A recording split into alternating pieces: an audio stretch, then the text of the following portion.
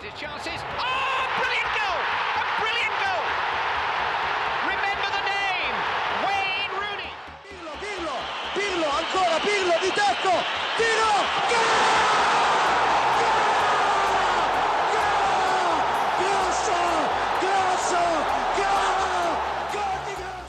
Andrea Pirlo will take, and it's volleyed, and it's in. A goal in 50 seconds from Milan. Oh, would you believe it? Paolo Maldini, the skipper, has scored it. Balotelli, Aguero!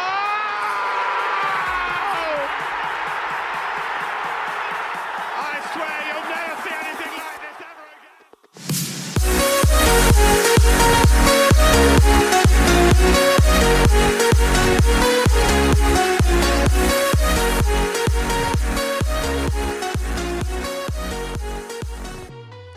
Hello, everyone. Welcome back to the Footy Fans Podcast, episode 10. Andrew, Santo, and Joe, as always, talking to you now on Halloween Sunday night. Boys, Spooky spooky episode theme coming up. Yeah, spooky theme podcast tonight. First off, boys, how was your Halloween? It was, I guess, another COVID Halloween. Yeah, But it was good. I mean, got to see some people that I didn't get to see last year. Had a little bit of two Halloween parties with Rocco turning 1. So we had a little family get together and then got to see some friends as well. So it was good. Yep. Nice. Yeah. Yeah, Santo's Halloween costumes were better than mine at both occasions. I will say. Oh, you had to let people know. What were they? I was Guy from Free Guy, a.k.a. Blue Shirt Guy.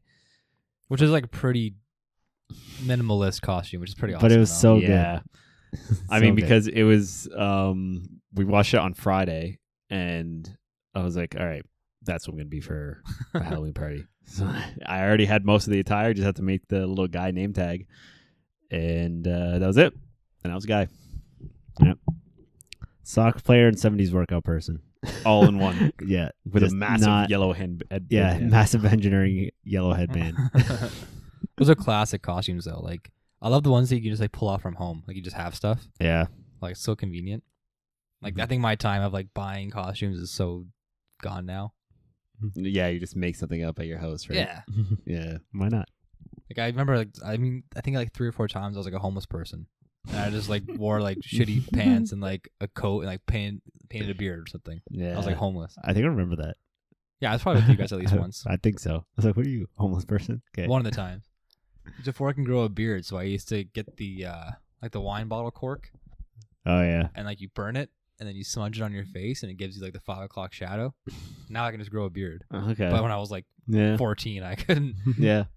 Had to know. make something work, right? Yeah, I had more hair other places but on my face at that point. So, And you were the handsome prince, right?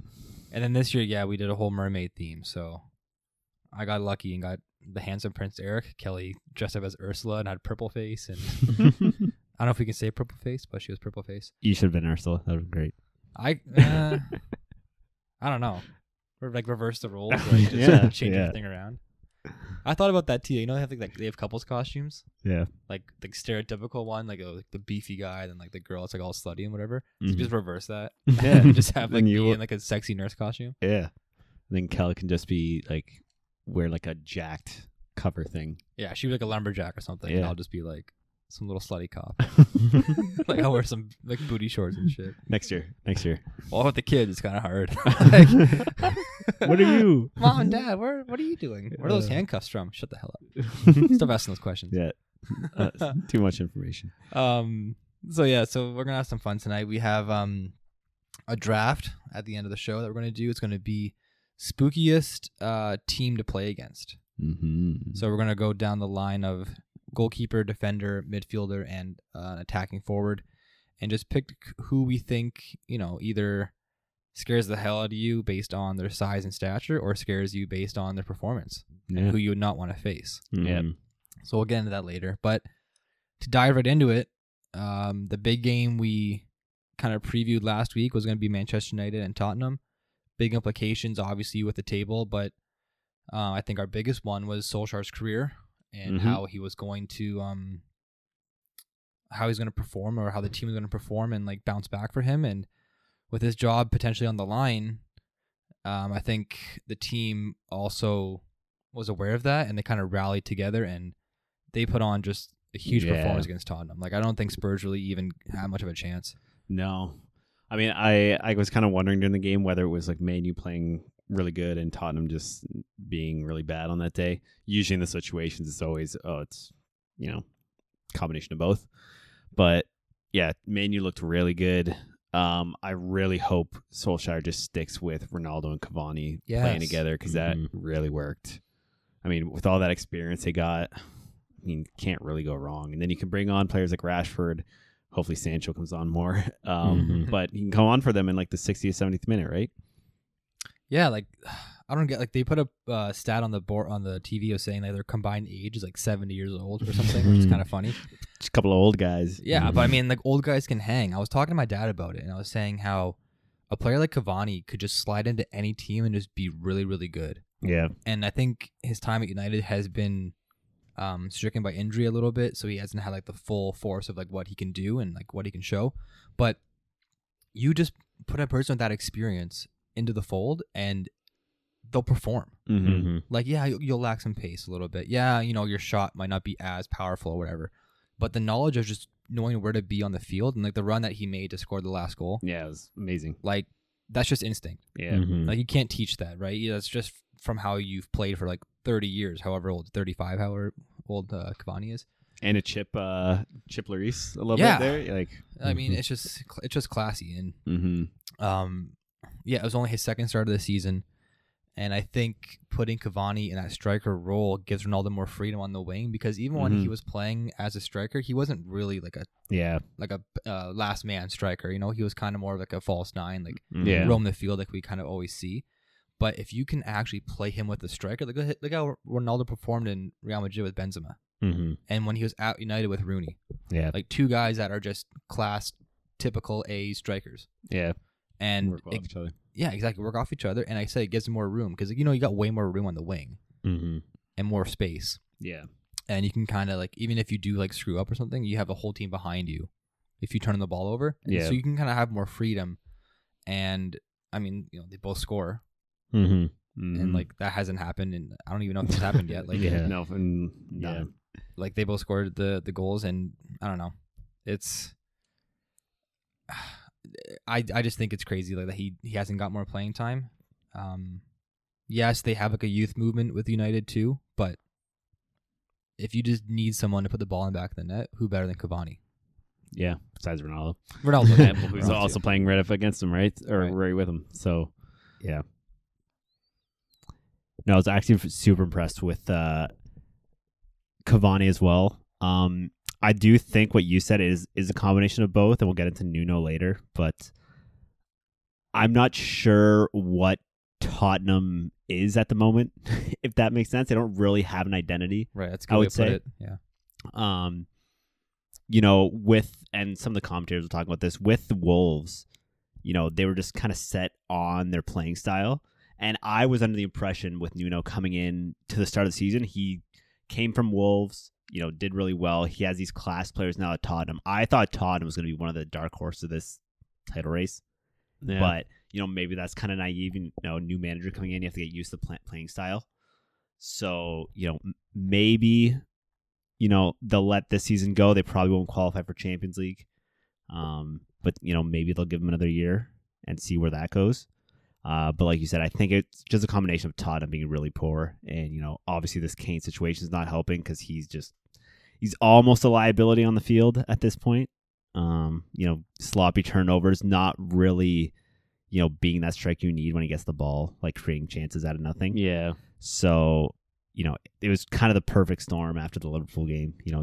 A big game against Tottenham, quote unquote, but they've just been not themselves lately. So I am surprised Man U did that much work on them, but looking at what Tottenham's been doing, maybe not too surprised by Man United's win, even though they just got crushed by Liverpool. Yeah, I mean, it was kind of like you said, where it's this up and down thing with Man U. Yeah, I even said they're like, they got crushed by Liverpool. They might win against Tottenham. They're going to lose against Manchester City, but who knows with City? It's so unpredictable. So we'll have to see. It's just this. It's with Man U, yeah, it's up and down, but it's just the most extreme up and downs. Like crushed Liverpool, beat Tottenham this massive game. We'll see what happens against City. could be a draw. Yeah, you never know. Yeah. Honestly, in the way that City's been playing, has played last game too. Yeah. And that's a one-off. We'll get into that. Yeah. We'll talk later. We'll talk about what happens when Crystal Palace goes to Manchester Yeah. for whatever reason. But yeah, I think Man U just needs to have a run of even if they lose or draw, they just need a run of 5 or 6 games where they're just playing well in those games. Like you lose 2-1 to Liverpool away, you lose by 1 to Man City away, and you play well. Like it's not the result you wanted, but at least you're playing well, like game in and game out. If you're playing really poor and then you play well, and it's not good for the fans, not good for the club. Well, they kind of had a consistent start at the beginning of the season, like of just like rattling off wins, and they were sitting. Like, I think maybe at least 1 week they were like top table, but they weren't playing anybody. Yeah. Like I think their first big test was the Leicester game. Was it Leicester? No, who did they play? Yeah. Whoever it was, and they got spanked. Yeah. And that's what we were talking about, where we were wanting to see Ronaldo in like some of the big games against the big clubs. Because they were winning against all, Yeah, I'm looking at it now. Sorry, they beat up on Leeds on week 1, drew Southampton, and then beat up on Newcastle. Good win against West Ham actually, and then a loss to Villa, which is, I mean, they're not sitting too high right now in the standings, but they're still like a tough team to play against. Another draw against Everton, but then the Leicester City game came and they lost 4-2. And then they squeaked out that game against Atalanta. Then they got smashed by Liverpool. Like, it's just... And then, I don't know. Like, the games that when they played against, like, low sides, you can win. You can come out with, like, some squeaky wins, but, like... Yeah, it's a big you game. put them against a big side, and, like, you can really tell, like... Yeah. They're not... Like, they're kind of like a broken team. Yeah. I think the difference with the City game is City was still in control the whole game, even though they lost. With Man U, when they lose, it's like...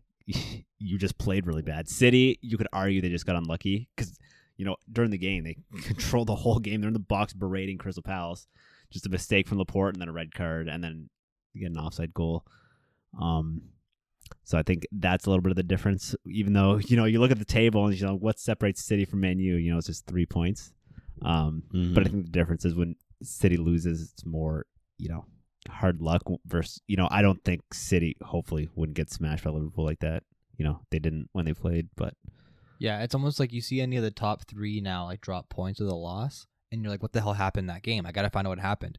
If you see United lose, they're probably like, oh, they just played like shit. yeah, But they're probably, they're just not very good this year. Right. Yeah. Which, I mean, coming into this year, we kind of had our doubts. Obviously, the Ronaldo transfer was like huge news, and so that kind of like put everyone back on the United bandwagon for a little bit. And so, I got to watch Man U again this year. So that got them a little bit more, not popularity, but that got them a little bit more like push for them to watch.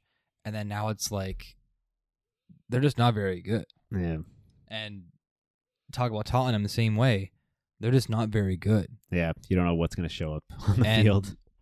And just like looking back at it, when Nuno was doing so well at Wolves, that's because he had time there to actually bring his own players there. Yeah. He's had 1 season at Tottenham so far. Yeah. Like he came in, like Mourinho didn't really give them that much time before the season to like get a new manager. Yeah. Like he left. I kind of forget when he left, but I know it wasn't like right at the end of last year. I think it was like kind of beginning of the summer transfer.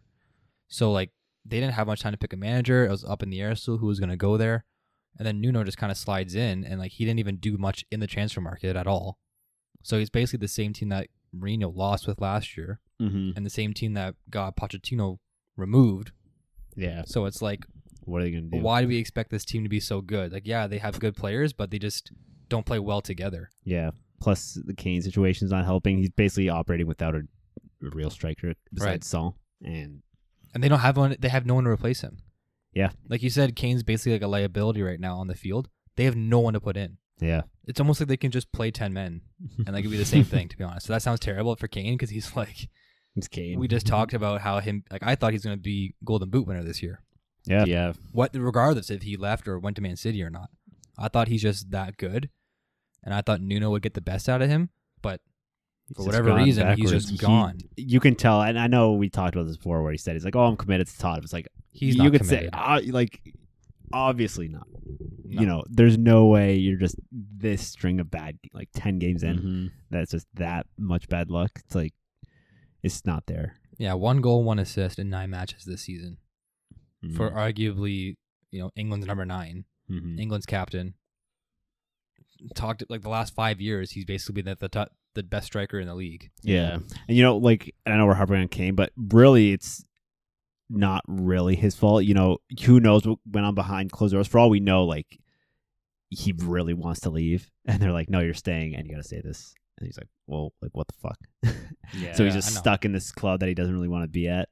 But just the owners at Tottenham don't want to let him go. It's like, "No, you're staying here." And it's like, I'm not here mentally. Yeah, So he he could has to just put on be a stuck, face. right? He has to put on a face and like try and play for the club, but he will likely not be here in the foreseeable future. Which kind of sucks for Tottenham because it's like they breed pretty good players, but then Yeah. they just let them go. Like, obviously, Yeah. at their peak, they're worth the most money, but they don't keep them long enough to have team success. You know what I mean? Like, Yeah. oh, yeah, Kane's like at his peak right now. Like, we're going to keep going forward with him. It's going to be so good. And then this happens. Yeah. Or like he's at his peak and they want to sell him. They're like, no, we got to keep this guy. Like, he's our core player. Like, we're going to use him as a cornerstone of our team and like build around him. Yeah. And then like he turns to shit. Yeah, And now now the team's in 10th place. And now Nuno's going to lose his job And potentially. they're not going to get any money for Kane. Won't be able to bring in like Right. Like, can you imagine what his transfer market value must have been in, August? yeah, Mhm. it's probably Like right at north the end 100 million. of the European Cup to make a Euro final. Yeah. Kane's riding high. Team is riding high.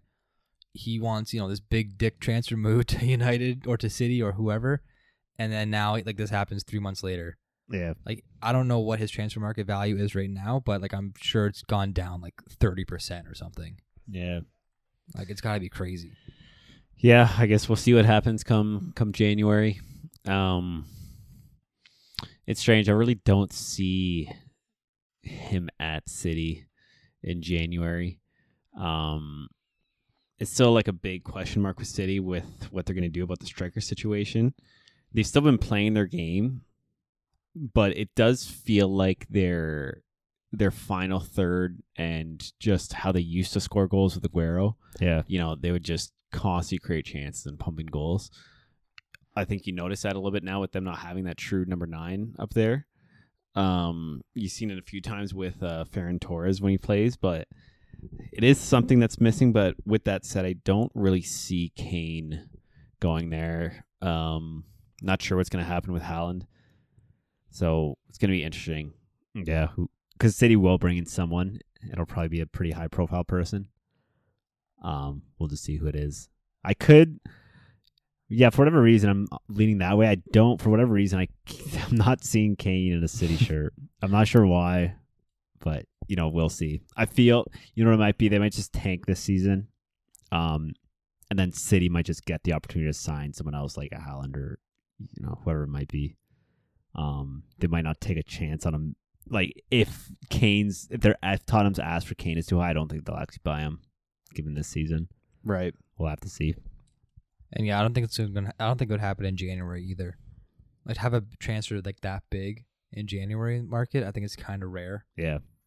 Because for whatever we know, like Tottenham might be slipping to like 15th or 12th or 13th, whoever or wherever they could be at the end of the season. So they have to try and like salvage what they can basically from this year. And like obviously Kane in your side is probably better without Kane in your side. Yeah. Obviously, like we just talk shit about him, but he's a privilege to have for Tottenham for a side like that. Mm-hmm. I think Son though has proven the last couple seasons he's kind of the real MVP though of the team. Yeah. Because like we talk about it at length, that Son like generates almost all of their attacking ability. Yeah. Like everything is filtered through him like 9 times out of 10. Yeah. Or maybe like Lucas Moura can kind of pick up the pieces sometimes too, but I mean Nuno, he's a good coach. Like he's done well at Wolverhampton and bringing them up from the Championship division into like what they are now. And they're not having the hottest of seasons, but clearly he just left last year, so that's obviously going to make a transition in that team too. But no, he's class. I mean, he's a good coach. Like I would like to play for a guy like him. He's got a lot of passion. Yeah. I think he's like a player's coach. Mm-hmm. but for whatever reason, he just can't get the guys to gel together. And we talked so much last week about Solskjaer having like a 1-game a trial basically to see if like what his job is going to be like, his job status. And now I can kind of think we can kind of say the same thing about Nuno going into the next couple of weeks. Yeah. They got games against Everton and Leeds coming up. Everton game's going to be tough. Leeds got another nice win today against Norwich. So, they always battle hard. And then Burnley is another team in the following week that, they could probably scoop a win up against. But if they, don't perform well in those next 3 matches, they could be another manager on the hot seat from a top club that could be on his way out. Yeah. Yeah, and it is tough. I mean, I think I said this before, where I like to see clubs kind of stay committed to the managers they hire, especially when it's your first season at a club like Tottenham. He came from Wolves. Yeah. It would be really harsh to just let him go in his first season with the club. You got to give the guy a chance. Absolutely. Like I said, with Wolves, he obviously had success. So, like, sure, man, stay. Like, you're doing great for our team. Like, please don't ever leave. Yeah. But he had the ability to bring his own players in. Yeah. At Tottenham, I don't even know if they signed anybody this year. They didn't sign anyone, and he's taken over like this team. Like you said, didn't sign anyone. They didn't qualify for Champions League last year. So, like, what defines success for Tottenham right now? Well, they're in Europa League this year. They are in Europa. Yeah, but still not the top 4. No, I mean, and a club like that big, yeah.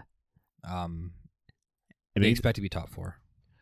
Do they though? Like, especially this year with Chelsea. Well, top 5 at least, I'd say. Chelsea, Liverpool, City. Who right now West Ham's doing well. Arsenal. If we how much we are from them, they're coming up. Come back to Arsenal in a little bit. Those guys, man.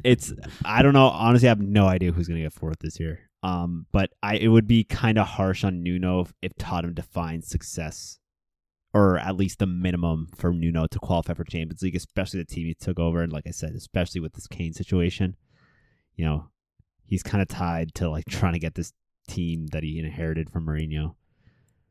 I guess, yeah. I don't know. Yeah. It's just because like they have had such success in the last couple of seasons. Like they made a Champions League final a couple years ago. Like, let's not forget that. Controversial. Yeah, but... I mean, it's kind of a one-off, but it's like one of the worst Champions League finals of all time. But yeah, I don't know. It's like I think it just has like that name recognition too. Like Tottenham years ago, I was like, they're a good team, but like they're not anything crazy. They had Gareth Bale, who like put them kind of on like next level.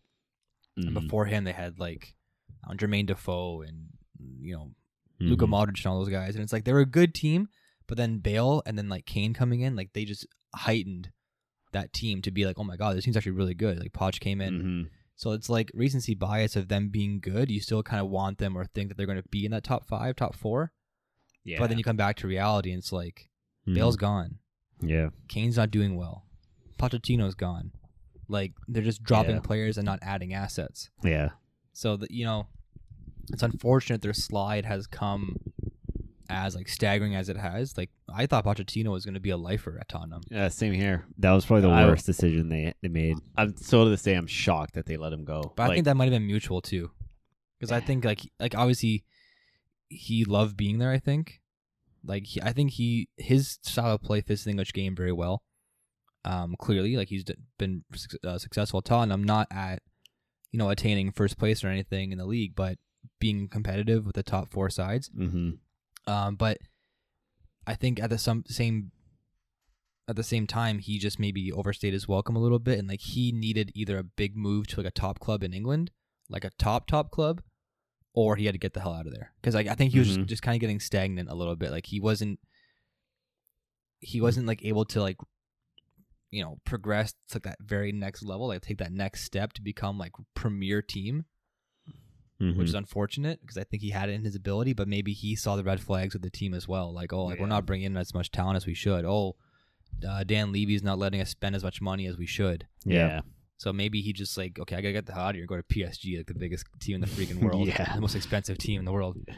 Oh, not now. Try and win not there. anymore. Not anymore. Second richest team with new ownership at Newcastle, That's who absurd. might get relegated. Then I don't know what's going to happen. Yeah, They're not getting relegated. I'm telling you, they're not going to get relegated. They're 6 points. These guys are going to spend $1.5 billion in January. They I swear to can. God. Can't? Aren't you not like? I don't know. Financial. I don't know. Like might work around it. Yeah. Who knows? There's still the rules around financial fair play. Feels like big things still happen with that rule in place. Who knows what happens? Well, because they're going to set up the owner of UEFA with an offshore bank account in like Saudi Arabia or something and just pocket him. Oh, here's 30 mil. Keep your mouth shut. Yeah. And yeah. I mean, look at Newcastle now, sitting 19th, 4 points, yet to have a win. I mean, obviously, ownership came in a few weeks ago, so we'll see all the changes that happen in the coming weeks and in the transfer window. But they got to get out of the relegation zone, otherwise they're going to be the richest team in history to ever be in the championship. I know, that's going to be wild. By the champion. Remember Juve got smashed with that ban?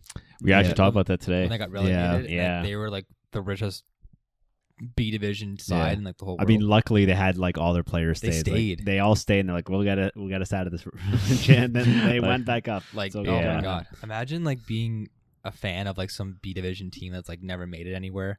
And like your stadium holds like 5,000 and then like Juve shows up. Yeah. Like they might get smashed like 8-0, but like you're like a little kid and you're watching like Del Piero and Buffon and like Nedved Mm-hmm. like coming to your like stadium in like your small little town because Juve got smashed. With, like, they got relegated. They got relegated to Serie B and they got fined. They started with like negative 10 points or something. Yeah, to they their had to teammate. start like behind. And I think they almost went undefeated. Like Yeah, I think they crushed it. yeah, I think it might be like them and Fiorentina or something at the same time, or I think somebody so. else. Milan? Was it Milan? No, I Inter- think Milan just got fined. They just got. I thought someone else I got know shocked. 2 teams got relegated. 1 team just got fined, but they stayed up. I feel like it might have been Fiorentina or something. I could be wrong.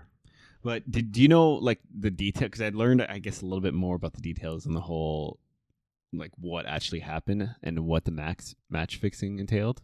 I feel like they were paying off refs and stuff, and But like what they were paying off refs to do. Like, No. So I guess this is what I heard. They would pay off refs, and first they would fix on what refs would ref what games, and then they would tell the refs when to give certain player yellow cards. So if it was like they're on 2 yellows and say they were playing Juve next, they would pay off the refs to give that player a yellow so they wouldn't play against Juve. oh man, Yeah. it's like leading into the game. Like Yeah. oh boy, So then you don't, because I was thinking about that. I'm like, how much can you pay a ref to influence a game with like calls and stuff, like without it being like blatantly obvious? Yeah. Right. You have ref just gives you all the calls in the game. You know, you're gonna have people watch the game and be like, all right, there's obviously something fishy going on here.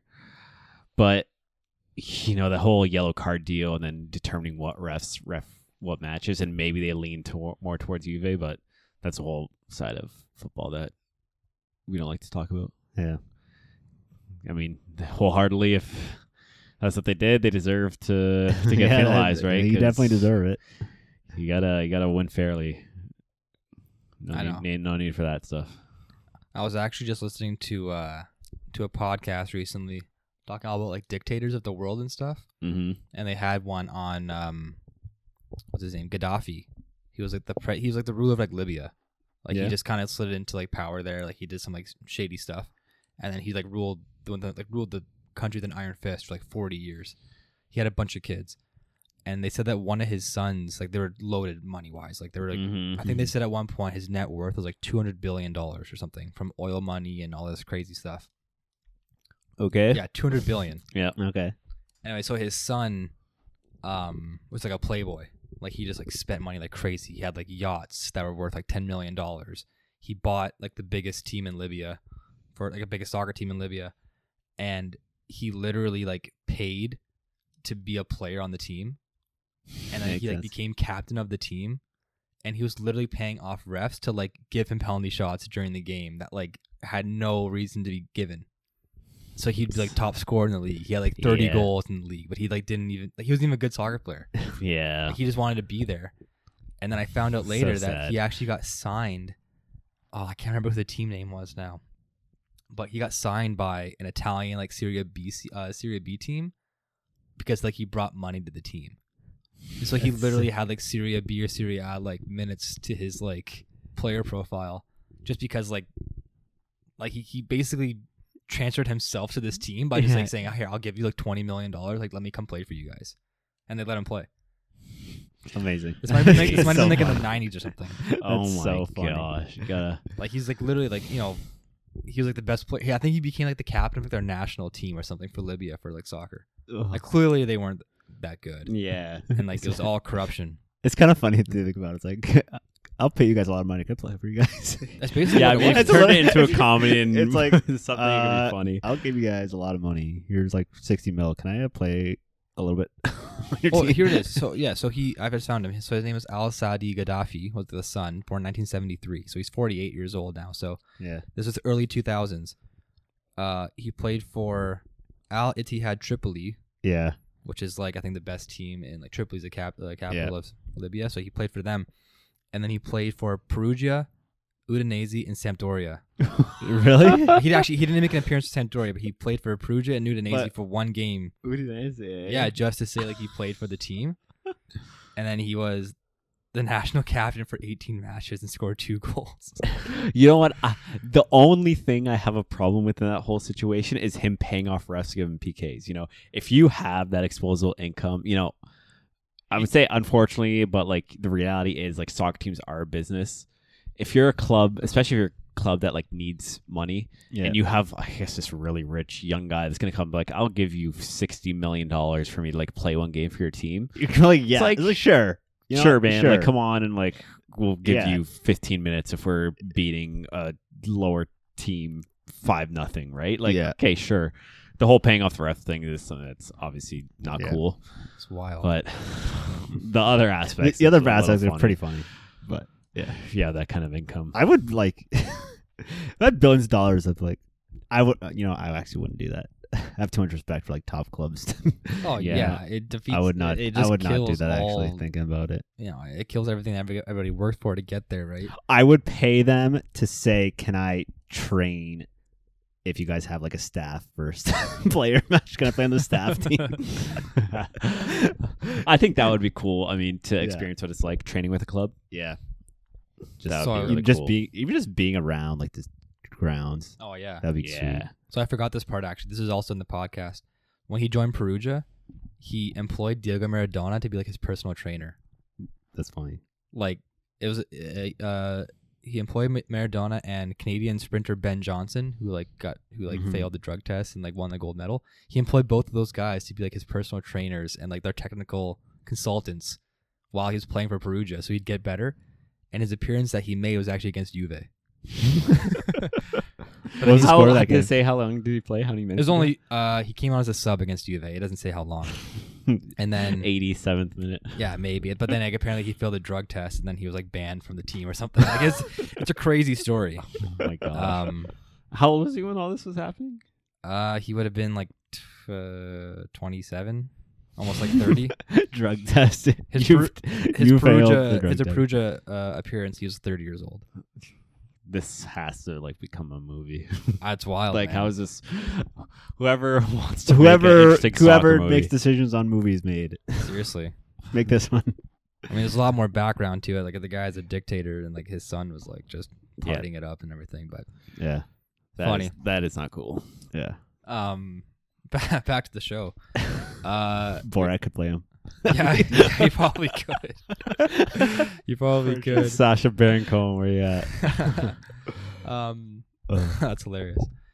So the next the next game I talk about is probably the Man City game. The Chelsea game was going on at the same time as this, so I didn't end up watching it, but I saw the highlights. Yeah. I mean, yeah, they lost 2-0. Yeah. I wish we could take that clip that we talked about, I think, last week. Yeah, about Joe, City. man. It's like clockwork. I even Joe- saw a post. Joe Stradamus over here. I even saw a post. Well, I got Tottenham wrong this year. Yeah, you did. I saw a post where it's like every time Crystal Palace goes to Manchester, it showed the Barcelona, like the old Barcelona team, to get Puyol and stuff like that. And it's like it's so true Yeah. every time, and it's not even Crystal Palace at home. Crystal Palace away. In Manchester With different managers, too, like almost Yeah. every single time. I don't know what it's just one of those things. You know, I think a lot of it has to do with Zaha. I don't know what, but City just has the hardest time dealing with him. I mean, it was really strange too. His first goal he scored, you know, it was massive mistake by Laporte. They go on the counter, but he took the shot and somehow like Ederson didn't get to it. Yeah, it just went underneath Ederson's hand. I don't even know what happened. But and then Laporte with the red card. I mean, Zaha just turned him. Could have been. I think it was a little. I don't want to say harsh because maybe it was a red, but I mean, Cancelo, I think probably could have caught him. Yeah, but still, I mean, it feels like the stars just align with Crystal Palace, and they just beat City time and time again. Yeah, just on the goal, like it was like he placed it to the corner, but like it did not have any pace on it. It seemed like. So I was kind of surprised it went in too. I was watching the highlights and I'm like, that's the goal that he scored. Like, because you'd think a goal against Man City, like it's got to be good. Yeah, it's got to be like you got to get past the defense somehow.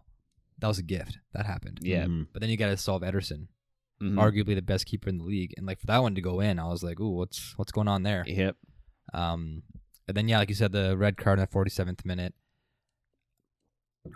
It was like obviously it doesn't look good.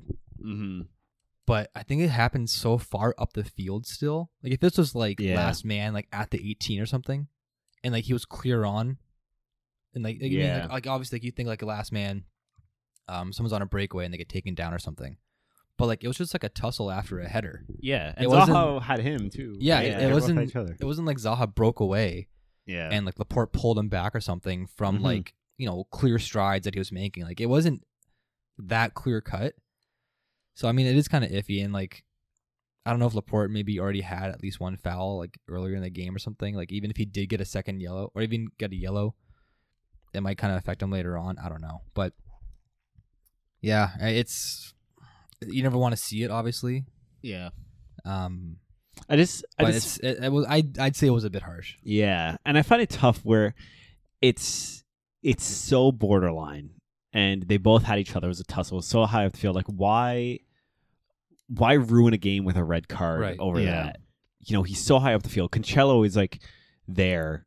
He's gonna catch Zaha before he gets to the 18, probably. Yeah. So I mean, at least catch him enough to apply more pressure. Like, and that's one of the rules, right? It's clear-cut goal scoring opportunity. I mean, that far up the field, Cancelo, you know, he's not that close, but you know, just the way the foul happened.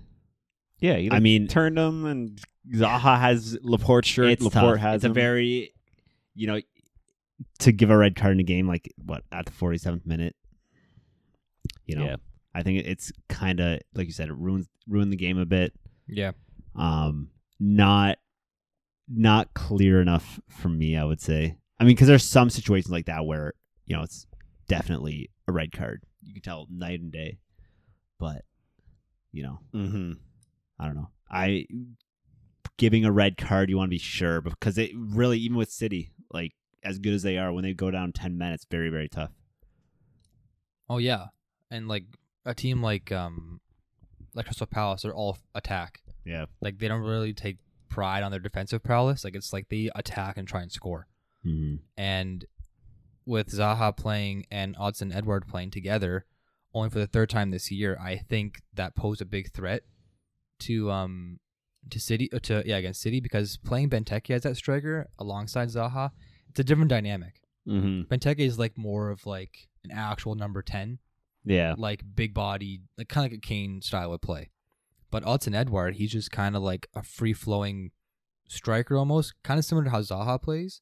And I think having two players that dynamic on your team really pose a threat. And obviously going down to 10 men and it being your center back, that's huge, obviously. Yeah. And I mean, if anybody's going to try and change the strategy and make the team play better, Pep's going to be that guy. But for whatever reason, they just couldn't penetrate going forward, and they kept the game just to 1-0 up until the 88th minute there. Until, I mean, it was kind of just eventually going to happen almost like that. You always see that, right? Like a counterattack, like you're pressing basically all 10 guys up the field to try and score. Like it's going to happen. You're going to get exposed. Yeah. Well, I mean, credit to City. I mean, they were down. They still brought it to Crystal Palace. they got a goal, got ruled for offside by like the smallest of margins. Yeah, it was tight. Yeah, and it's still really good. And then they couldn't penetrate.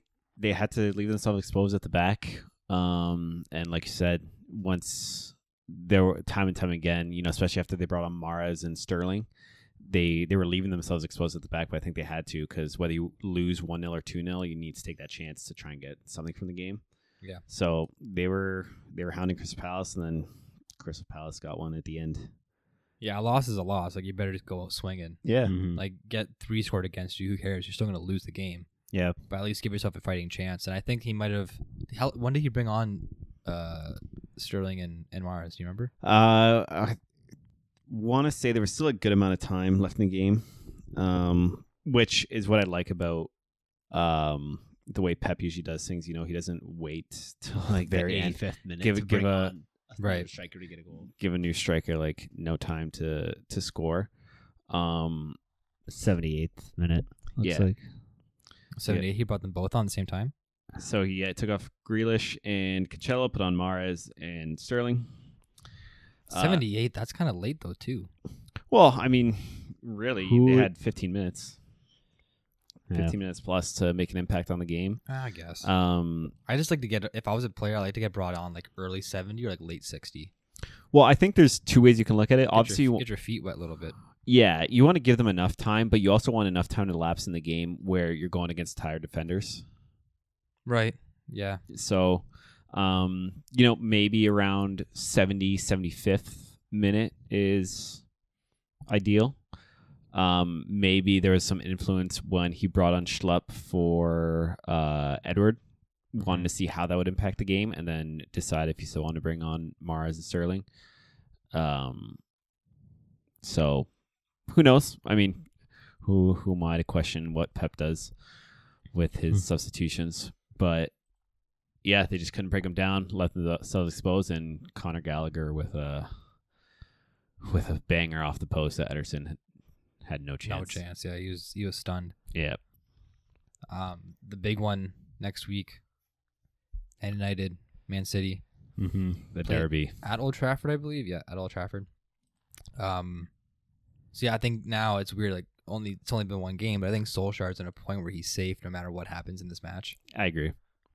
Unless they get crushed again. I mean, yeah, but like, it depends how you get crushed. It really does. Like what's crushed to you? Like 5-0? Like Yeah, if Liverpool? they have another Liverpool scenario, Okay. then it'll be like, I don't know. Like Liverpool is it. like a dismembering. Like they got just at every aspect of the game. But I'm saying if they lose this game like 4-2 or something, Yeah. or like 3-1, I think so. Okay. Kind of whatever.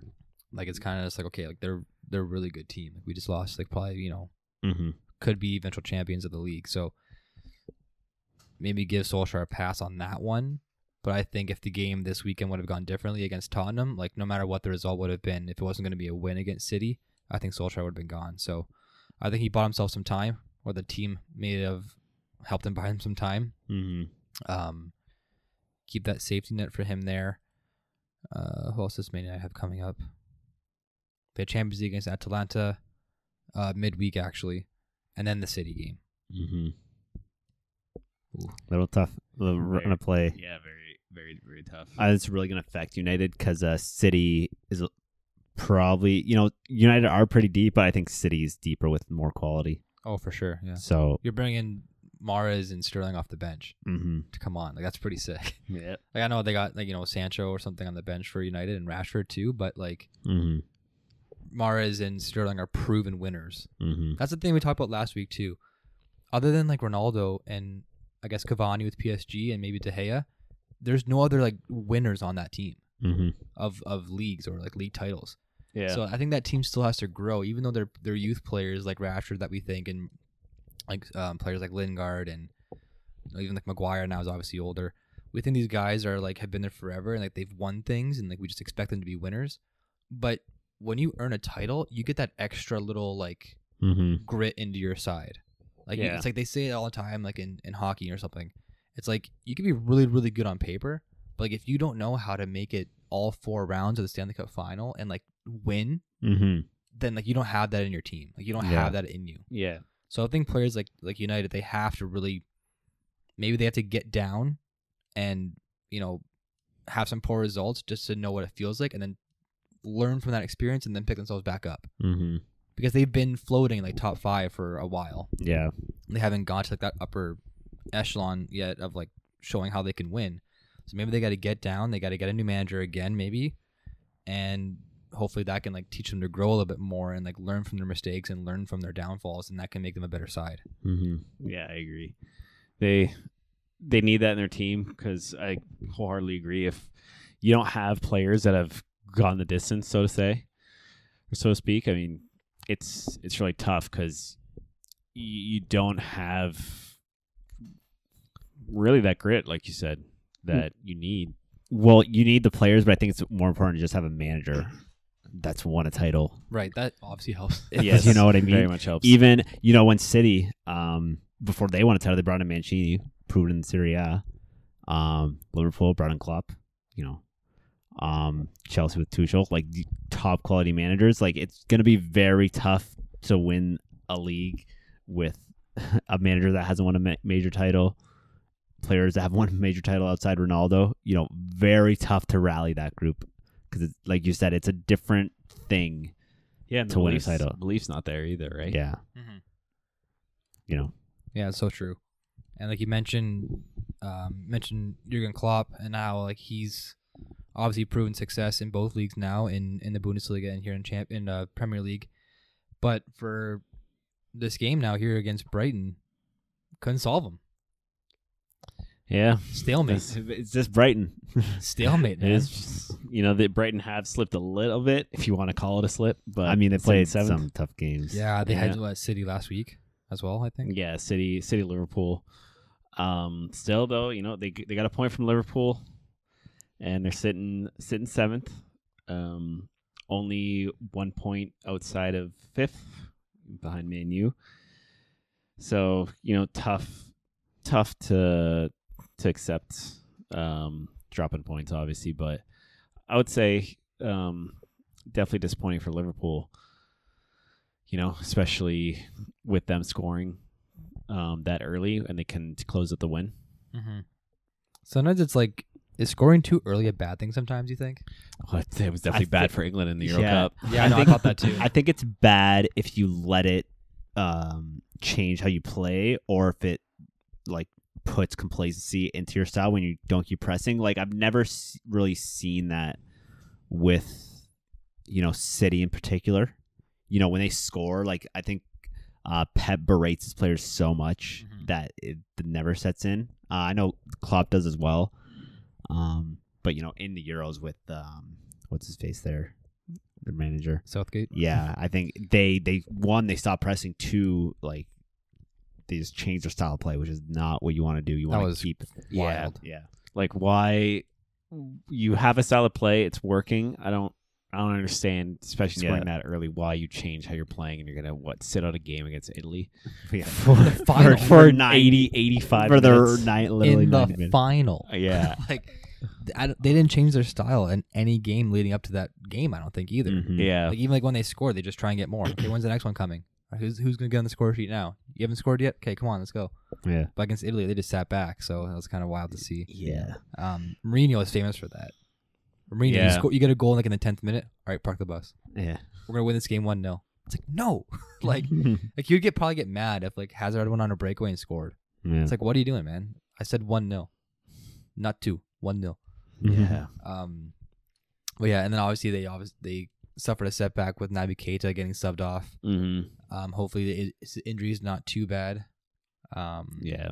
Because he's pretty crucial to their team. Like, they have players like Fabinho that can kind of get in there as well. Yeah.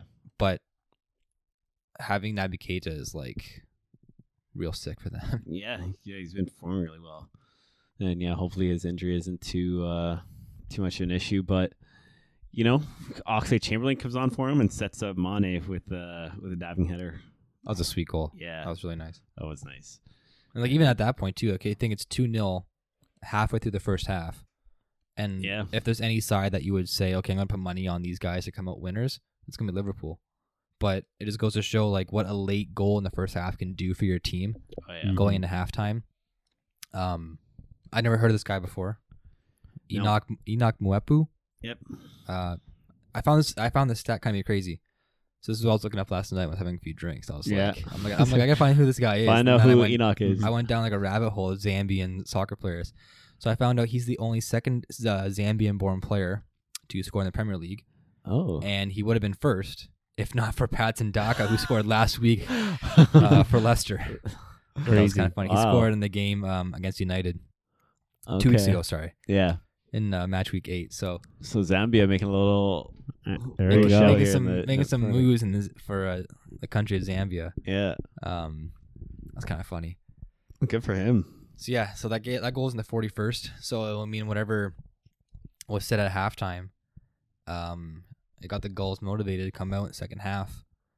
And Trossard is another guy who's kind of been there for a little Mhm. bit now. Like, I think the way that he plays and like his style, he kind of like wants a big move to a big club. Like, you know, like every team's kind of got that kind of guy. Yeah. Like Like- Leeds with I knew Joe was gonna bring this up. I talked about this like a month ago. I'm gonna say it again this week. Rafinha on Leeds. Yeah. He's gonna get picked up. You know, you can just tell there's every team, like you said, has that one player. I think Trossard and Rafinha are those. If they keep it up, you know.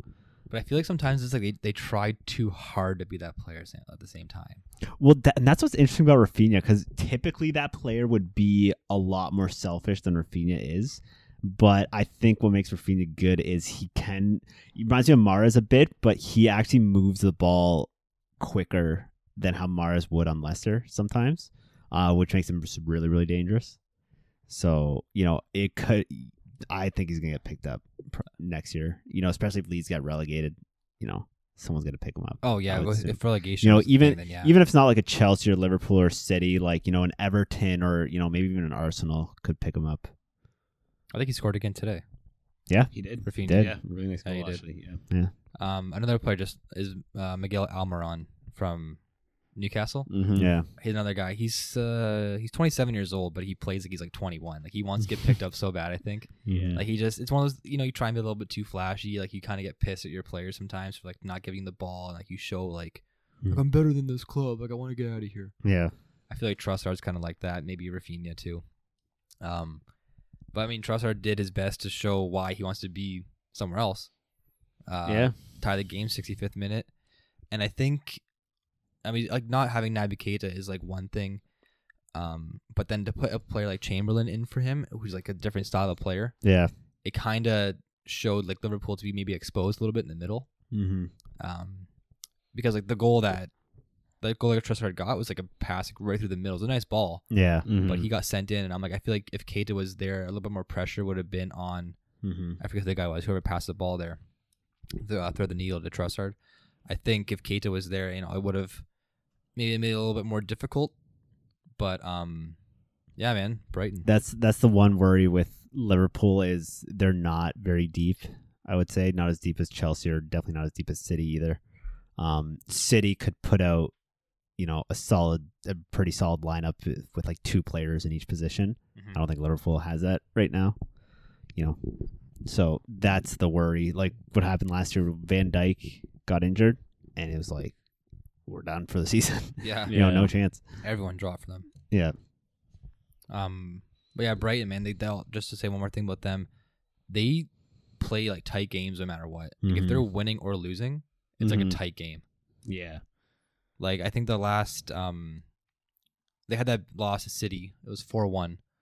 But other than that, like even the games that they lose, it's like 1-0. Yeah. Or like Mhm. they'll draw, you know, 0-0, or they'll win 2-0 or something like that. So like they don't give up a lot of goals, but they don't score Yeah. too much either. But they're kind of just like across the board. Look at their goal differential. It's Yeah, actually it's at 0. So Yeah. they just play you tight. Maybe they don't convert all their chances. If they had like, you know, a pure striker that can just get them like 15 to 20 goals a season, they could be another team maybe that plays, but that performs better than they actually might be. Just because if they have like a good system from their manager there too, like playing defensively and how structured they can play, if they can just get a guy to score, Yeah. like I mean everybody would love that, but if they can get a guy to score for them, Yeah, I know they could just maybe stay in the top 10. Yeah, they've been looking really good, and they got next fixture against Newcastle. It's a gettable game. Absolutely. I mean, Newcastle, like we said, they're still struggling. New ownership, obviously not in a situation where they can make a big impact on the team yet. So I think it'd be one you'd expect Brighton to win. Yeah, and I mean the game against Chelsea this week, they just didn't perform. Like they didn't even show up. Yeah. Mm-hmm. Like I think that might be back to back at St. James Park. I think their last game might have been at home too. So they're not displaying too much for the new ownership. No, that was a tough one for them. And, it's obviously really tough when Chelsea played that well. I mean, Chelsea were on their game. I think a lot of it has to do with Newcastle's situation right now. Right. But without Lukaku, without Werner, Mm-hmm. still looked dangerous as ever. Yeah. I mean, I think they do have to bring in a manager sometime soon. I don't know who it's going to be. Otherwise, I think they're still in danger of getting relegated. Just because it kind of is. That's from our own, new ownership, no manager right now. Team's not, cohesive. Mm-hmm. So you definitely do not want to be in the championship while you're trying to rebuild this club to be a massive club. That is not a good situation. And it's unfortunate because who was the manager? Steve Bruce. It was, yeah. I guess he got like so much flack from the ownership and the fans, and it's like, well, now you're in this position. Like he could have been someone that could have like solidified them through this period, at least in the interim, until they're like, okay, no, like Mourinho's our new manager, or like bringing in Hazard or whoever it is. But no, they just canned him. Now they're in the interim, and who knows what's going to happen. It's not really the way you want to transition a club, I would say, in this situation. No, and I mean the ownership buying the club was like a huge splash. Like I don't know, like I wasn't keeping tabs on Newcastle and like their status. Like I don't know if this was talked about for a while, but it just kind of happened out of nowhere. Yeah. Like to us. Yeah. So it's like big money comes in, a week or two later, Steve Bruce is gone. It's like, did they even have any like contingency plan of like what to do? Like if the team doesn't perform well, like I don't know. They have the game next week against Brighton. That'll be match day 11. And then after that, it's a 2-week break. So maybe in those 2 weeks, they can do their due diligence and try and find a manager that can start scouting some players somewhere. Maybe then try and bring some talent in January. But from the Chelsea standpoint, this is the kind of game that it's good to have. Yeah. Like no Werner, no Lukaku. Mason Mount didn't play. Pulisic is still coming off injury. I think they might have said he might be back for the Burnley match, which I think might be after that break. Let's see that there. Yeah. So actually, no. It's the next game this week. Actually. Okay. He might be back for that game. That was Tuchel's early projection for Pulisic. But yeah, to have this game kind of slot into the season, like at just perfect timing, where you do have some injuries, you can play some other guys. You can get, Reece James stepping up with 2 goals. You get Jorginho with a nice PK, like an easy goal there. It was just a very easy game from Chelsea. Yeah. Like they didn't have to work too hard. The game kind of came to them because it was just like playing against Newcastle. Yeah. And like you obviously don't want to take any team lightly because that's where you get caught out sometimes. But for them to, step up to the game and just start playing well basically from the get-go. Like again, I don't even know if Mendy had any shots to deal with this game. Yeah, he didn't have a whole lot to do. I was super one shot. Mendy, you need like 20 to beat him. Yeah. No, but with Reece James, I was super happy for him because he always plays really well, and the couple bangers goals he scored, like came out. Good for him. Just good for him. Just ripping it. Half volley for 2 goals. Like that's your outside back.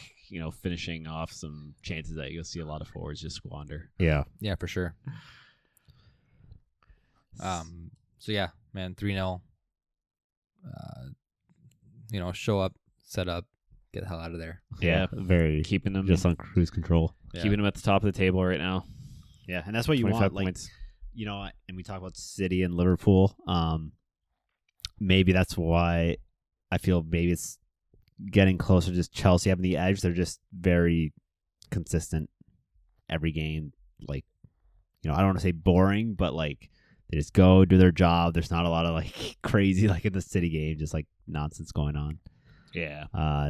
Just get the job done. Yeah, for sure. Yeah. And I mean, take a look at the table again. Oops. To be 5 points ahead of City and not have any, matches withstanding is huge. Mm-hmm. And I mean, it's only 10 games in. We're 30% done the season. Yeah. Like ish, give or take. I mean, I don't know if that's a huge hole to climb out of because City can bounce back like anything. Mm-hmm. Chelsea, they still have to play top clubs. They got Leicester coming up. They got United coming up. So those are gonna obviously be just probably tight games. Probably games that they expect to win. But then you mix in Champions League and you got the game with Juve coming up next week again or a couple weeks. That's a bounce back game. They came off a loss last time they played, so they want to get that one back. There's no easy wins, man, in the Premier League. Like, we're kind of shitting on Newcastle a little bit, but I mean that's a rare case where you can like just step up and like literally have that dominant of a performance. Like the possession was 80-20. Yeah, in the Newcastle game, I just checked some like detailed stats. Passes were 773 to 198. Mm-hmm. Like it's just in every facet they were just getting dominated. And also again only 3 goals against from Chelsea for all season, which is kind of crazy. Yeah, doing really well. We'll see if they can hold this and pick up another title. Whew, it's been a minute. Yeah, It's been a minute. Andrew's gonna like that. I mean, because this team's basically been like freshly remade. Yeah. Like Azpilicueta's like the only guy that's like stayed. Yeah. Maybe Marcos Alonso, he was there when Conte was here, but other than that, like Lampard, I'm always gonna love Frankie because he's like a legend and like he's my favorite player. I think for the last 20 years he's been like my guy. Yeah. What he did with the youth of this team when he had to, because they had the transfer ban, that's setting up how they're performing now. Yeah. Like obviously he had some stuff against him. He had, some matches that didn't go his way, and obviously Abramovich really wanted results now. So him leaving, I did see it as probably a good idea to let him go at the time that they did. Yeah. Mm-hmm. I could see like the writing on the wall, like, okay, this team's not doing very well. Like his first season with them, they overachieved like big time. I think they made Champions League his first season. Right. Mm-hmm. That was like astonishing that he did that. I thought they were going to finish like maybe 8th place, 7th place. And Yeah. I was okay with that Yeah. because I knew that this was a transition season. But for what he did with them was like super impressive, and it's kind of paying dividends now because he gave Mount a chance. Mm-hmm. He gave Reece James a chance. Yeah. Hudson-Odoi, Tammy Abraham's off to Roma now. They just kind of didn't really fit into the plan, but Tammy Abraham like had a good season with Lampard. Mm-hmm. And so now these players that were getting, first team minutes 2 seasons ago because basically Chelsea had to, you're seeing these players blossom into like, the world-class players that they are now. Like Reece James is playing for England. Mason Mount, like starting for England in the Euros. Yeah. 2-3 Huge. seasons ago, he was Like at Derby County, like as a loanee from Chelsea. Like it's just, it's crazy how, like how the Premier League kind of operates and like how you can just get those chances to perform and like show what you can do. And like I said, 2 seasons from now, who knows what these guys are going to be? Yeah. It's always exciting to see and like how well the players are going to develop into. I always kind of think of the Cancelo situation where he came from Juve. Obviously, he already kind of made a name for himself.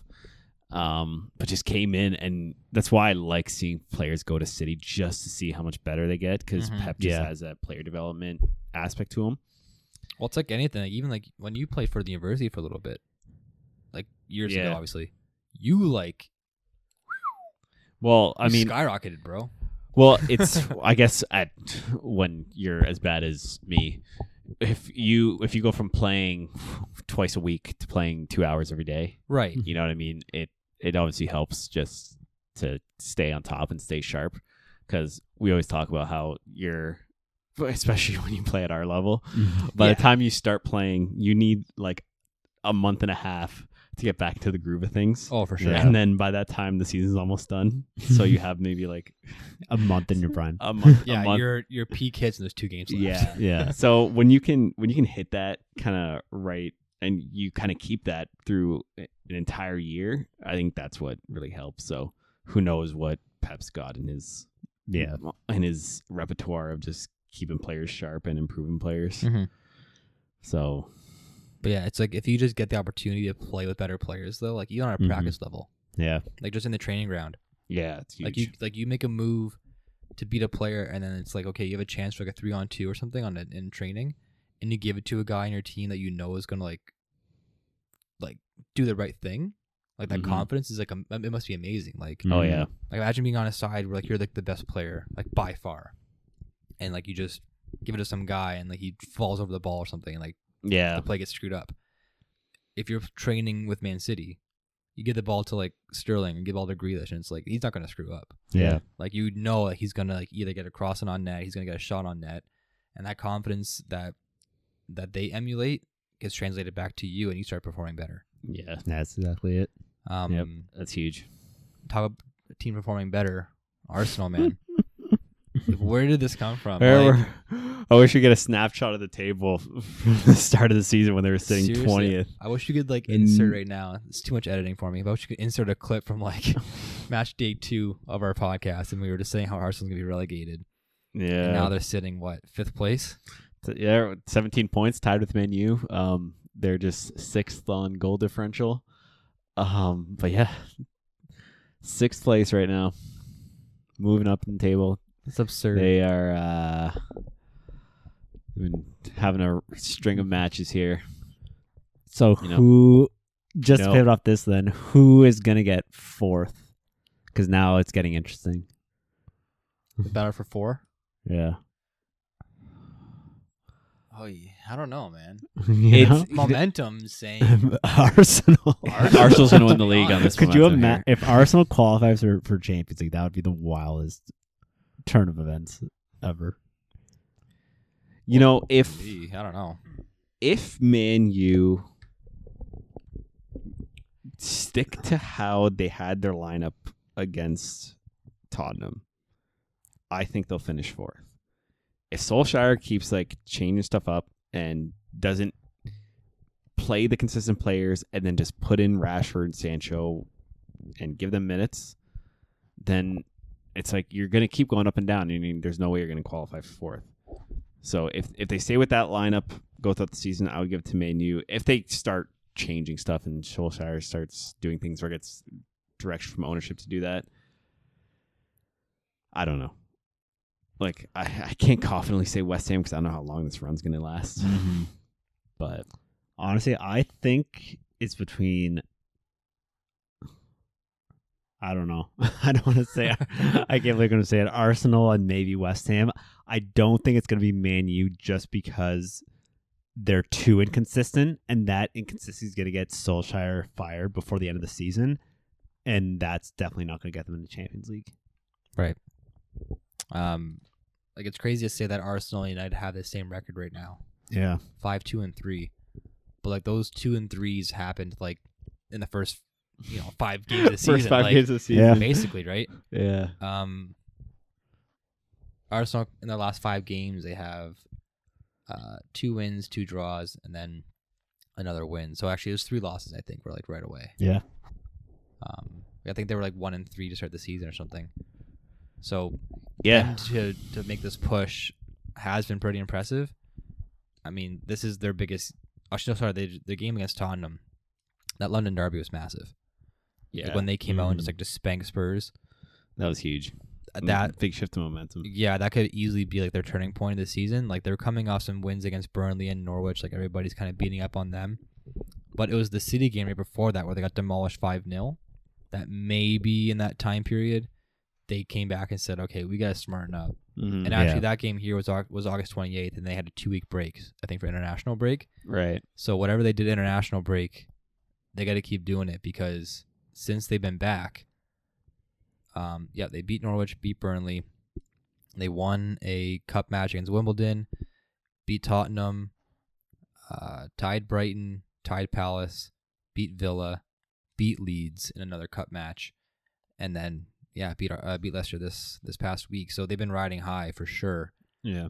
And sometimes it's what it is. Like sometimes like we kind of, I don't like international break that often because I feel like it happens too often, and it could hurt some teams in like the flow of their season. But it also all depends on like how well in the season you're doing or how poor in the season you're doing, or that international break can come in handily. Oh yeah. Like if you're rolling and you're like flattening teams, you don't want to stop. Oh yeah. But if you're on a slide, if you're getting smashed by City 5-0, you want an international break. Yeah. You want to get, go on vacation for 3 days.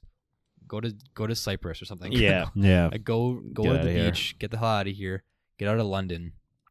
Where like the media obviously is like huge and like always on your back. Get away from it all and then come back refreshed, regenerated. Maybe Arteta took some, maybe he called Pep on the phone and said, "Pep, man, you gotta stop kicking my ass. Like you gotta help me out a little bit and like give me some pointers." Because ever since that City game, they've been on a tear. Yeah. And yeah, I could see them easily finishing top 4 now. I mean, we'll see when they go to Liverpool on November 20th. Because for all we know, Liverpool will be like, hey, this is what it's like a top 3 club. But if they get a decent result there, like even if they lose, but it's like 1-0 and they're taking it to Liverpool, that would be a win for Arsenal just to know they can go to Anfield. It's like, hey, we'll push you guys. And then the big match we'll see against Man U December 2nd. That'll be big. Yeah, it's all about timing. It's all about scheduling too, obviously. Like I said, their last couple wins, like Burnley, Norwich, the Tottenham game was huge, but Villa, Leeds, these are sides that you expect them to win against. I mean, the Tottenham one, it goes either way. But at that point too, Tottenham was like right there, I think. Yeah. Like they were like still performing kind of good. But that's a derby match. You just throw all standings out the window. It could be like a 1 versus 20 match, but it's the derby. So anything can happen in that game. But scheduling comes into play. And then, they have a tough run of games coming up. Watford's gettable. But then Joe said a game against Liverpool. Newcastle is probably gettable. And then, United, Everton, West Ham, all within 3 weeks. So those would be some big games for Arsenal to deal with. And just on the flip side of things, Leicester, like one trajectory is going up, one's going down. Yeah, Leicester's having a rough string here and sitting 10th right now, 14 points, -2 goal differential. Got a game against Leeds coming up, which I think you'd expect them to win. So that might give them a little bit of confidence boost and get them back on track, because I think we said this last week. We're used to seeing Leicester top 4 consistently. Ever since they won that one year. But this season, I think just combination of competitiveness and just poor performances is leading to where they're sitting on the table right now. And like their losses too are like, they're tight. It's not like they're getting blown out. So it's not like hit the panic button yet against Leicester. Like, no, they're not going to finish top 5 this year probably. Like you wouldn't expect it. Even though they're only 3 points out, to be honest. Like, it's actually, it's so tight. I mean, looking at it, you look at the top, like, 12. And it's just it's so tough because out of nowhere, West Ham, Brighton, and Everton are just really doing pretty well this year. It's just so competitive at the top right now. And I think that's what's, we'll see. It's going to be interesting around Christmas to see what the table looks like. I think we know like the top 3 will start pulling away, but I think the Champions League fight is going to be very interesting. Yeah, this is in the top 10 right now is a good mix of overachieving and underachieving teams. Yeah, that just can't figure out what they're going to do that week. Exactly it. Yeah. Like, are we an overachieving team this week, or are we an underachieving team this week? Like, how are we going to play? Yeah. Like a team like Tottenham, how are we going to play right now? Everton's been 9th for 17 years. Yeah. I feel like. So, like, they're always just kind of been hanging around. West Ham, too. Like, how long can they keep this run going, right? 3 straight wins. I love it. I mean, December is, like, a really fun time because they do condense the games around Christmas time and, like, Boxing Day. Yeah. And then we'll say, like, New Year's Day games, too. And then, boom, transfer market kicks open. Yeah. Which it's like a dumpster fire of games. Yeah. It's like transfers. And, like, the game on Boxing Day could dictate the game on New Year's Day. And then those both things, however they go, can dictate how you're going to operate in the transfer market. So, that's going to be a time to look forward to. All right, we're going to do the spooky draft. It is Halloween. Here we go. I'm just titling this the spookiest Premier League players to play against. We didn't really go over it earlier with Joe, but apparently Joe was only doing like modern day players or something. Yeah, Oh, I didn't know we were Santos going Santo. Santos doing modern day players, and I didn't know we were restricted to the EPL. So Okay, but now so I'm good. yeah, so discrepancy has to be made now. It's Premier League only, but it's all time, anytime. Got it. You Any can go point back in history. 40 years if you wanted to. All right, I'm gonna stick relatively modern. Well, actually, except for one, but So we're gonna do. So the format is a goalkeeper, a defender, a midfielder, and a forward. Any position of those four. Well, goalkeeper. You know what I'm talking about. Mhm. Any position out of the defense, midfield, forward, just one each. Criteria. It could just be intimidation. It could be physicality of the player. It could be how just dominant, how good they were, and like, oh shit, we have to go against this guy. Yep. So that's kind of the criteria. We're gonna do random number generator to see who goes first. It'd be a snake draft. okay. So 1, 2, 3, 3, 2, 1. That's the order. Joe, you'd be number 1. Santos 2 on 3. First overall pick goes to Joe, Okay, I'm wondering. I think my other two you won't get. and then Who do I pick first? and then Santo, and then me. So, All right. Joe, lead it off. I'm trying to encompass all those things, like good, spooky, like physicality. I'm going Zlatan, center forward. Nice. That's a solid first Yep. overall pick. Very nice. I'm not saying he's the best number. Like he's obviously a really good number 9. I know there's like better number 9s that play in the EPL. But obviously one of the spookiest to go against. Karate chop to the neck. Yeah. Seriously. Yeah. Just dominance too. I just like. Yeah. I mean, his dominance wasn't shown that much in England, but like just overall, like, Yeah. he's just Yeah. outrageous. Oh yeah. Zlatan. So for me, I just went kind of the typical route. I was going to go with Ronaldo, old Ronaldo, Mm-hmm. forward when he got 40 something goals the Yeah. last season. That Ronaldo in that specific season. Because that is just unheard of in what he did that season. But he's not spooky. Well, if I'm a defender and I'm like, hey, my career and livelihood is dependent on how well I perform and how well our team performs, and then you got this guy Mm-hmm. who's gonna tear me up and score, and no matter how hard I try, nothing's gonna work. Like, how That's many- pretty But no scary. matter how hard you try to get Zlatan, you're still going to get a boot to the neck. True. This is true. He'll serve the time But- too. He doesn't care. Like, yeah. he's like, oh, I got a red card to this. I don't care. I was thinking about that today. It's like, these are these players' livelihoods, their lives, and they're, especially when you're in the Premier League and you're a Premier League player and it's what you dream about, and you just have other players that are coming literally crushing your dreams sometimes. Yeah, very tough. Is he a forward or midfielder for you? I'm forward. Forward, He's yeah. my forward. Okay, so now that both forwards are gone for you guys, I'm gonna save my forward to last. Yeah, that makes I, sense. I got my guy. That makes sense. So I'm gonna go. I don't think he'll take my midfielders. I'm gonna go defender first. Yeah. Okay. Nemanja Vidic. Oh, that was Oh my my that was my gosh, backup. man. That was my backup. It's not my Woo! primary. That was my backup though. I Nemanja was going for Vidic. that. Nice. I mean, He was my top pick. he had 211 appearances for United in the Premier League, and he just encompassed what it meant to be a defender. Yeah. Spooky defender. Terrifying, Blood coming from his face. Mhm. like just a warrior, right? That was an easy pick for me. That was the first player I thought of when I thought of doing Yeah. this draft. I'm like, Vidic has to be number 1. Yep. Good call. Yeah, and even like after he left and went to like Inter, he was still sick. Like still a Yeah. really good player. Right. I got a good backup now. But Um, sorry. Okay, back to me. Yes. Yeah. Um, you again. I'm gonna go with my midfielder.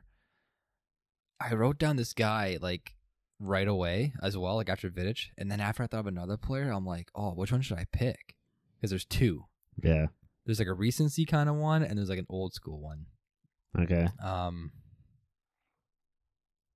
Ooh, I'm gonna go. Okay, I'm gonna go Yaya Toure. Ooh, okay, that was a good pick one. my guy. That's good. That's really good. That's a good Um, one. All right. Yaya Toure for City. like when he was on his game, like he was Oh, arguably yeah. maybe like one of the best midfielders in the world. Yeah, he was something else, man. His size. Like he was pinning him against anybody, and like yeah. what he did for that team, like when they were first trying to get their first couple titles, Mm-hmm. was obviously massive. And he was a scary player. Yes. Like he'll, size wise, physicality, contributing. He scored almost 60 goals. Yeah. For City, like as a defending role, a defending midfielder. Mm-hmm. So yeah, I'm gonna go with Yaya Toure. That's Okay. my midfield pick. My midfield pick, Paul Scholes. that, Paul was my back. Scholes. That was my backup. Okay, just how good he was. I mean, even saying that's a massive understatement. Like one of the best midfielders in the history of the game, and also just able to stick tackles. Yeah. And Not the biggest of guys too. Eh? no, Just- yeah, but like physical, aggressive. very physical. So to play against someone that's that good and also that physical, nightmare to play against. I'm still going the spooky route. Roy Keane. That's a solid pick too. That's such a solid pick. Nice. Okay. Just enough said. Yeah. Roy Keane. Yeah. All right, so Joe, you got defender and goalkeeper left. I don't think you're gonna get my goalie, so I'll go with my defender. Not too spooky, but just like very solid. I think everyone needs a leader on the team, so I'm gonna go Vincent Kompany. Nice. Nice pick. Okay, Vincent Kompany is leading the charge on Joe's team. That was my backup. Yeah. Okay. Me defender. I'm gonna go with Van Dijk. Nice. He is probably one of the most intimidating center backs, and just the stone cold confidence in everything he does, and just physicality wise, everything. Doesn't take a lot of like really dirty tackles, but I think that's just because he never needs to. So that's my pick. Okay, and my last one here will be. Oh no, sorry, I have two left. I have my goalkeeper, my forward. Okay, yeah, there's no sense in hiding it. My forward, I'm just gonna go Thierry Henry. Yeah. I mean, Yep. obviously, like not spooky scary, but you go against him as a defender, kind of like what Santos was saying with like a Ronaldo. Like this guy just Yeah. knew how to score and how to just punish teams. Mm-hmm. 174 Premier League goals, 6th all time, and like right when I was like starting to really tune into like the English game, like those early 2000s, like late 90s. This is like the first guy I saw where I'm like, oh my god, like this is what professional soccer looks like. Like this guy, like I could be this guy one day. Like have dreams and whatever. Like I could play like him. He didn't turn me into an Arsenal fan, but he clearly he was a very impactful player for me. And I was like, this guy is just the best striker I've ever seen in my life. Yeah. Yeah. So for that, I mean, I can't not put him there as my number one All right. spooky, scariest player. Good pick. And then just to round out, I guess my last pick, goalkeeper, Fraser Forster. Scares the shit out of me. Yeah. 6'6". Yeah. He's just an animal. Like even when I saw him on Celtic like years ago, I'm like, this guy's terrifying. Yeah. Yeah. Okay. So other than just him scaring the hell out of me, Fraser Forster is my goalkeeper. Yep. For me, I am gonna go Ederson. Yeah, that's my bad. He's got all the tats. I guess you could call him spooky in that terms, but also just the fact he's really good. And he doesn't really show a lot of fear, and the fact that he's the type of player where even if he makes a mistake, shrugs it off like nothing. Mm-hmm. So Ederson is going to be my last and final pick for my team. All right, Joe, round it out. I'm going Peter Schmeichel. Solid. Okay. Good just pick. just the experience and just not even, it's just the presence of intimidation. Just the way Yeah. he is. Just this Danish beast in the net. Yeah. And success too, right? Yeah. Huge success. So I'll round the teams out real quick. Joe has Zlatan, Roy Keane, Kompany, and Peter Schmeichel. That's a scary team. Like, those top two guys right there, like I would walk off the pitch. Mm-hmm. Santo has Cristiano Ronaldo, Paul Scholes, Van Dijk, and Ederson. and I got Vidic, Yaya Toure, Thierry Henry, and Fraser Forster. Honorable mentions, I had Patrick Vieira Okay. as another player, kind of similar Very to like nice. Yaya Toure in a Mhm. sense, but like just way more physical. Yeah. Different era of the game too. Like in those early 2000s, it was still kind of like the dying breed of like the bloodbath, Mm-hmm. like defending, where you can just like kill anybody and not get a red Yeah. card for it. Mm-hmm. You guys have any more any honorable mentions you could think of? One that came to mind for me for midfielder was David Silva.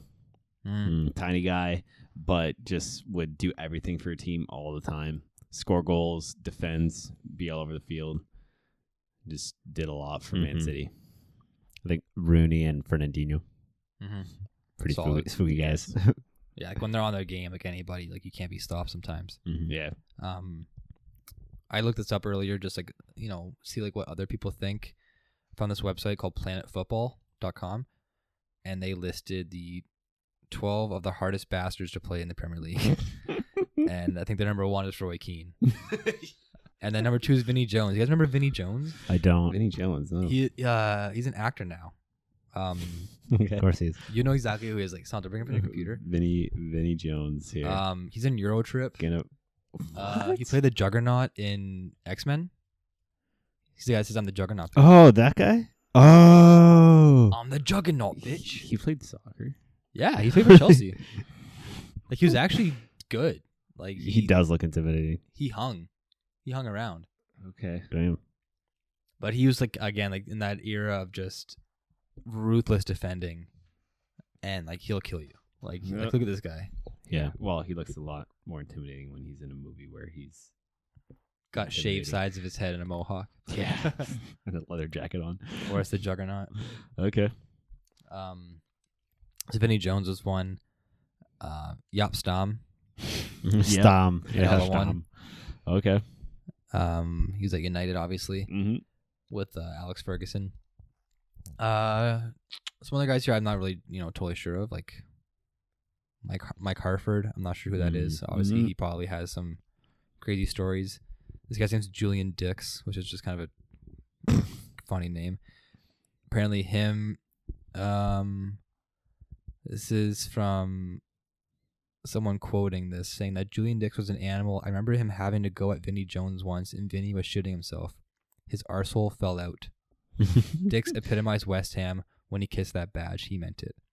So this guy clearly was just a badass too. I love those guys where it was like they literally played for their club. Yeah. Like they bled for the team Yeah. they played for. The club was bigger than them. Yeah. Yeah, no, it's kind of a dying breed now, eh? Like, that doesn't happen so often. Yeah. We talked Yeah, about it's this a lot. tough, right? Yeah, Like the one club teams are kind of gone. mm-hmm. Mm-hmm. Like, the lifers, I mean, like, even like, getting scouted like, for, like, a youth academy or something, and, like, being part of the team since you were, like, 8 years old. Mm-hmm. Like, that's in your blood now. Yeah. Like, obviously, like, if you're, from a small club, too, especially. Yeah. Um, Like you would never see Mm-hmm. Paul Scholes make a massive move to Chelsea. You're like, Right, What? For no amount of money ever. No, like No. he lives, dies, and breathes. Yeah. Manchester United. So like I said, like since it's like youth academy, obviously until his retirement, like one club team. Yeah. And like that's all you're there for. And yeah, like, you'll give anything for your club. So those were our scariest players to play It against. was. Oh, another guy I thought was Diego Costa. Oh Like, yeah. Oh, forward. yeah. Very scary. Yeah. He's just an animal too. I was shocked when I learned he was like 5 years younger than me. Dude, I know. I've seen so many times. Like you go through Instagram and like to have the pictures, like to put like the baby filter on people, Yeah. Mhm. like the baby, filter, whatever it's called, from like Snapchat or something, and it like turns like Mbappe, take a little baby, Ronaldo, a little Yeah. baby, and you're scrolling through, and the last picture is Diego Costa, and it's just himself. Mm-hmm. Like it's like players when they were like 4 or Yeah. something, and it's like swipe, swipe, swipe. He's got a full beard. Yeah. Like he's 4 years old. Yeah. So he is. So he is. Yeah, he was fun to watch at Chelsea, man. He was Yeah. like another way we could have listed this was like guys you would love to have on your team but hate to play against or something. Mm-hmm. Yeah. There's a guy like him, like he's like kind of a psychopath, but like you want him on your team. Yeah. Yeah. Definitely want him on your team. I agree.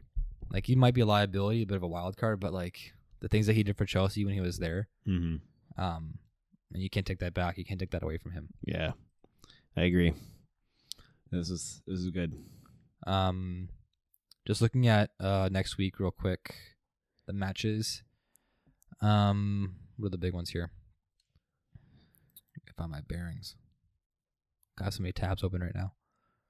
Oh, United City, the derby. That's the biggest one to look into. 8:30 start on Saturday, which is kind of a weird time. Oh yeah. 8:30. Do the clocks go back? When do the clocks go back? Oh, It's I gotta be think next they week. might. It's gotta be next week. I think they might actually. Is it today? Or maybe it's today. No. Well, the game tomorrow's at 4 p.m. instead of 3. I think it might be. Everyone check your clocks. Yeah. I don't even get what that means. November 7th. I think this is the last year they're doing it. It's next Yeah. week. What does that mean? You just change time? Yeah, I think so, man. No, I mean, like, this is last year that they're doing it. Who decides that? I think it's actually Like the world? no. There's like It's like a world time convention. no Well, no, like we have to. We're gonna stop doing it as long as New York and Quebec also do it. We as in Canada, or we as in Ontario. like Ontario.